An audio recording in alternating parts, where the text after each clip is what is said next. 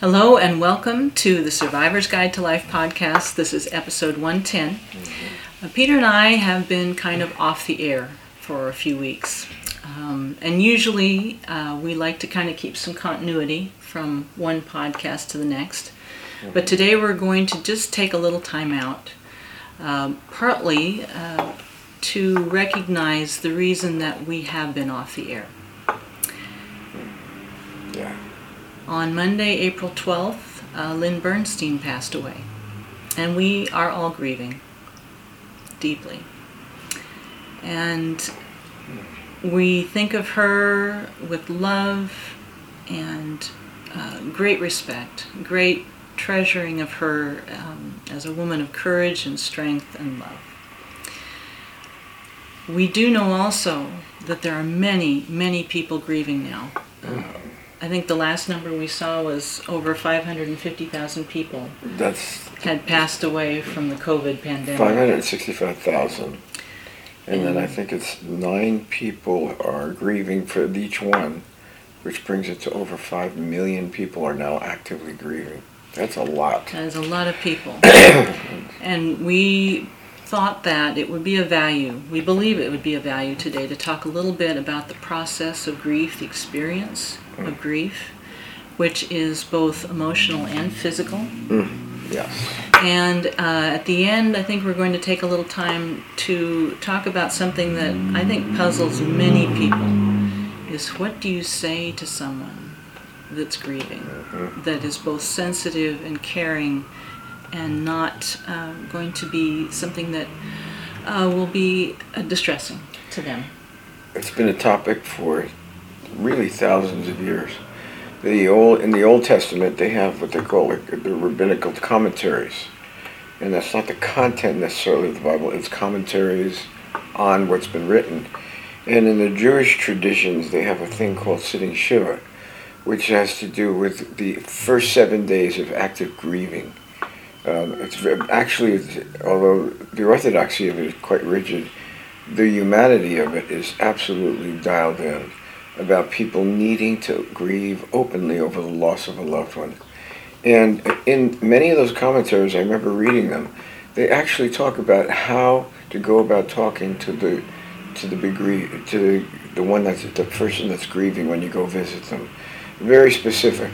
What astounds me is how sensitive it is, and how appropriate. It tends to be, orthodoxy, I was raised that way, it tends to be quite rigid, it's true. But yet, when you get to the core of humanity and what they're really addressing very clearly, it's so human and so appropriate. And something that we lack today is, where do people go when they're grieving? What are the rituals available and all those kinds of things, and I think it's such a mixed bag today. We are such a secular society, but I do think that people need many of those Old Testament kinds of sensitivities today. It's just as of course it's just as appropriate today. I can now speak from personal experience that I've lost the love of my life a week ago, 2 weeks ago now. We buried her last Wednesday, and this is a sad time, one that I've dreaded for a long time. We've been taking care of my wife, I would say actively, for 5.5 years. Yes, I think and I made sure that she had everything she needed. We wound up with 6 caregivers around the clock. I took care of her all night, although she wasn't suffering and in pain, but I was on alert and up every hour. And other than being a little tired, I have no regrets whatsoever. I feel like what we did for her and how I did it was the most loving, humane thing I could possibly do that would prevent me, in the end, from having regrets that I didn't do enough for her. I know I did. I love her. I miss her terribly. What is grief like for you now? For me? Well, astoundingly, in some ways, it's not as bad as I thought it would be. And but what really astounds me is how it just kind of can come up at any time, and the emotion of it can be so powerful. And I'm used to emotion, but this can catch me off guard, and it can be very, very strong. little things that I remember, little things that I see, people mentioning touching things, and I'm ready to cry. Hearing a song that I know Lynn loved would do it. And yet, the thing I've been dreading for years of taking care of Lynn was the day that she would pass, and what that would do, and how I would be. I was terrified. I don't get scared of a lot, but I carried a fear of what that was going to be like. Well, here it is. And to be honest with you, I can go on, and I can live my life, and I can do things and function quite well, but also am keenly aware that the grief is with me, and that it can come up at any time. It's a time that I also feel it's lonely at times. I have not had any time to myself, and this is not a complaint, for at least 5 or 6 years. And I got used to it. In fact, it was comforting to know I had such remarkably angelic teams of caregivers here at the Institute and for Lynn. Just a godsend. They were all remarkable. And now it's over. And so they don't have to be here anymore. We were hired some for the Institute because they're just too precious to let go of. Some already were employees of the Institute anyway, so that was convenient, and they're not going anyplace. But the one thing is that there's not a lot of people around. And I finish work late at night, and we can get done quite late, 9:30, 10 o'clock. It's done. Nobody's here. The place is empty, and it's quiet. When I wake up in the morning, there's not people here ready to take care of Lynn. It's just me and my dog, Benny, who's also grieving. But I'll tell you something. I know I can get through this. I know I'll survive it. I'm learning a lot about my capabilities. I'm also aware of something that I've been always conscious of. I don't say this religiously. I wish I had a deeper sense right now. But I know a lot of the strength that I'm getting is from God. I feel it. Because I feel like I'm able to cope and deal with things, work, help other people, function, do many of the things I always needed to do. And life goes on. So I'm not a person that's not functional. On the contrary. And I also know that other people around me are grieving. Mm-hmm. And we've got to, at times, and I'm able to do this, able to put my grief aside temporarily to help others. I've always had that ability with my work, but this is a plan in action, and it works. But when I have time by myself, the chances of those very strong sense of grief overtakes me, and I don't have to think about anything. It's just a visceral kind of overpowering. I love my wife. I still do. I miss her. She was the light of my life. I feel that our relationship was a place of healing, a place where I could be a completed man. She helped me do that. To have a relationship where I can honestly say that I love my wife every day of the 47 years we're together is true. And I know that was true for her.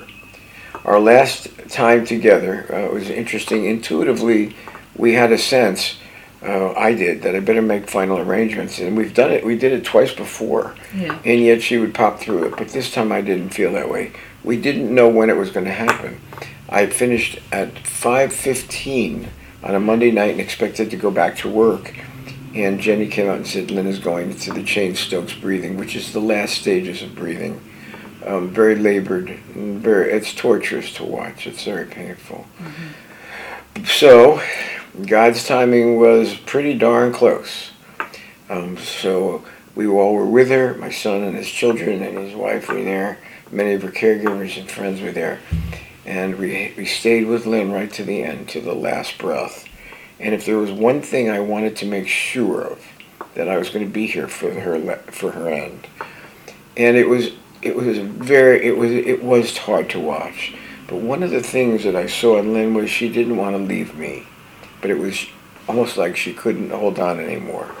And it was like, at one point she looked, could you help me? And my heart was breaking. I couldn't. Yeah. And then after that, as she's moving away, I could see in her eyes saying, I wish I could stay longer for you, but I can't. It was very painful, very profound, and very human. So, yes, I am grieving. My body at times hurts. We're people that are very conscious and kinesthetic about our bodies. And not only is grief in our emotion and on our thinking, it's definitely in our bodies and our nervous systems. And we've read it's a very interesting thing. That's what's been happening lately. Because I'm not isolated, and we're not isolated in what we're going through, although it feels very difficult. Take a look at the editorials coming out of the New York Times or any of the big newspapers. Mm-hmm. There are articles on grieving, the biology of grieving, which I'll mention in a minute, articles on families coming together after being separated because of isolating for COVID. Because of COVID-19. Yeah. And they're coming together now, and the losses these people have suffered are profound. There was one story where the husband had dementia and the wife had Parkinson's. And while they were in an assisted living facility over the last year, the wife did pass. And so, and there couldn't be no family allowed at all for any of this. No. That's been the story for hundreds of thousands of family members. Yes, that only the medical personnel are there with them at the time. And there can be just angels, but it's taken quite a toll on them as well. Yeah. So this has been an unusually difficult year. It certainly has for us. And yet, and I look at our time together, all of us spent time with Lynn. And it was so precious, we'll never forget it. And so many wonderful changes. You know, I read about that and you go, well, what could be good about grief? There are really changes that begin to take place that are profound, that you can't face or come to in any other way until you deal with losing a loved one. And I've seen my wife was also a wonderful testimonial of strength and what kind of woman she was. Not in the sense of being overbearing, assertive, or over-competitive, although she was extremely competent. Mm-hmm. She was an inspiration to an awful lot of people in this town. She was. I hear people talk about her in Florida. Yeah. Here is just she had a very profound effect on people. She helped a lot of people. She cared. She was sincere. She was straight, and had a heart of gold. So she's deeply missed, but I think we've all benefited from being around her, particularly in the last 3.5, 4 years, which were very, very difficult. And yet we all seem to become better people through it all. To me, that's precious, and I'll never let that go. But I think talking about grief is... We've talked about it in other episodes. Many times we've talked about Lynn's legacy, which we are going to definitely build programs on, for caregiving. And we talk about the things that we were learning through caregiving and taking care of Lynn and whatever. Well, now we're in the final phase, the end phase. And this is different because she's gone. Very interesting, and I'll share this with you, and I hope this helps others. I really do. That's what this is all about today. I'd rather not do this, and yet our calling and our desire is to help others face this. I wish people would have done this for me. I really do. But there are things that I've learned throughout this whole thing that I didn't have a handle on until now, and so I'm willing to share today from a very personal place to help others going through this. And the one thing is, we are all going to go through it one form or another. We are. No one leaves this life alive. No. And how often do we talk about death? How often do we really talk about the experience of being at someone's side that you love? How often?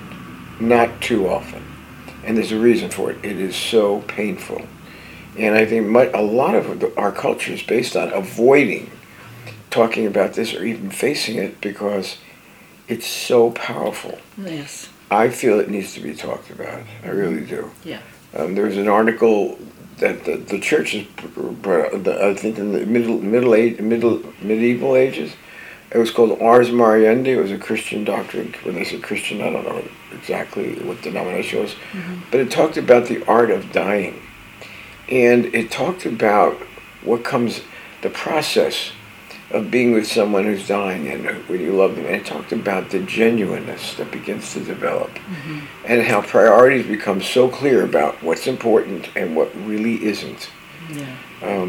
It talks about there's no time for anything but the most genuine talk. Truthful about what matters most. Loving, caring. If there's regret, remorse, all of these things come up. It's a very special time. I know with my wife, I've always loved having her near because our work is filled with our being bombarded through traumas with the terrible pain, and not all of it very pretty and all not all very nice. But I could be in my wife's presence for a matter of a few minutes and feel purged and cleansed and renewed. But we had a very honest, loving relationship, and she was just that way anyway. So I think that's one of the things about all of this is that your priorities realign, and all of a sudden what's important comes right to the predominant point, and what isn't, which is many of the worldly things that we all seem to put our trust in and faith in, fall to the wayside. And it is true. I think the way we interact with others, talk about the energy that it takes a positive, powerful energy to help people in need. But there's so much that goes on that can draw you away from that and draw you into very negative kind of interactions. That when you're dealing with this aspect of life, you get very efficient about your energy. I know I did. Yeah. And I don't see, and people need to know, don't waste your time on what isn't important. Don't get caught up in what the world is throwing at you. It just goes on whether you're grieving or not, which I have found out in many ways at times.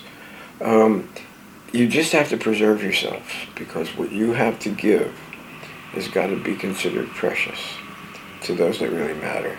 So anyway, we pay attention to that. And I know in business dealings that I've had, and I am the head of the Institute, I've been in and out of the business world a long time. I don't love it, but I know how to deal with it. And I've had people talk to me at times, and I look at them and I go, I'm not interested in this deal. I'm not interested in doing this. Nothing matters more to me now than Lynn. And that's where my attention, my energy, my money, everything goes. So you really are below that. And if you want a higher priority, you better go someplace else, because you're not going to get it. And I've been living that way, and I'll tell you what, it's kept me in a pretty honest place. And I like being there. The other, to me, is just a waste of time and energy. So there's a kind of a consciousness that can develop that's very important. I know that this is a lot to take. It's a lot for me to talk about. It is. And I wonder what Jenny has to say. I'll be honest with you. I was just going to say that I just want to make sure we have time before we close, and we're getting close to our time. Jesus. One of the things we've been talking about among ourselves here is how difficult it can feel to know what to say to someone who's grieving. Yeah. You want to express your care and your compassion, yeah. but you also don't want to act like you know how they're feeling, or if you think you do, you probably don't. You don't. And you received something today from a friend and sweet a man, hospice worker. Yeah, I have a lot of friends all over the country that do this kind of work. A lot of wisdom in it, and I would like to have time to share that before we close. And I would say that this is a very common, heartfelt kind of thing that we're going to read about. But I tell you, the Old Testament scholars knew about this, because they spoke about it. Yeah. And the oral traditions, they speak just about things like this. But let me read this to you, because I think it's beautiful. I want to thank Michael, one of my favorite hospice workers and social workers in Coral Springs. Well, he's in South Florida. There's a whole team there that I just love. So let me read this to you. I'm reading the part that I can see. It says, "Don't tell me that I'll survive, how I will surely grow. Don't tell me this is just a test, that I'm truly blessed, that I'm chosen for this task apart from all the rest. Don't come at me with answers that can only come from me. Don't tell me how my grief will pass. then I will soon be free. Don't stand in pious judgment of the bounds I must untie. Don't tell me how to suffer, and don't tell me how to cry. My life is filled with selfishness right now. My pain is all I see. But I need you. I need your love, unconditionally. Accept me in my ups and downs.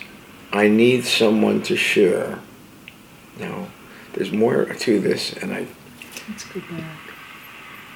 Okay, I need Jenny's technical abilities. Is it up here? No, it's here. It's here. Okay. All right. Accept my ups and downs. I need someone to share. Just hold my hand and let me cry and say, my friend, I care. That to me is as wise and sensitive and compassionate as can be. No one can know what you feel for your experiences of grief other than you. Now, other people have had grief and they can have compassion and empathy, but they don't know, because they're not in your skin, what you're feeling. Only you know that. And it's very important for we as outsiders, and I'm not an outsider right now, to respect and honor that. Anyway, I hope that we're conveying a very practical, down-to-earth, heartfelt message to you today. I know it's not an upbeat time. I wish I could say it would be. I will say this. There is hope.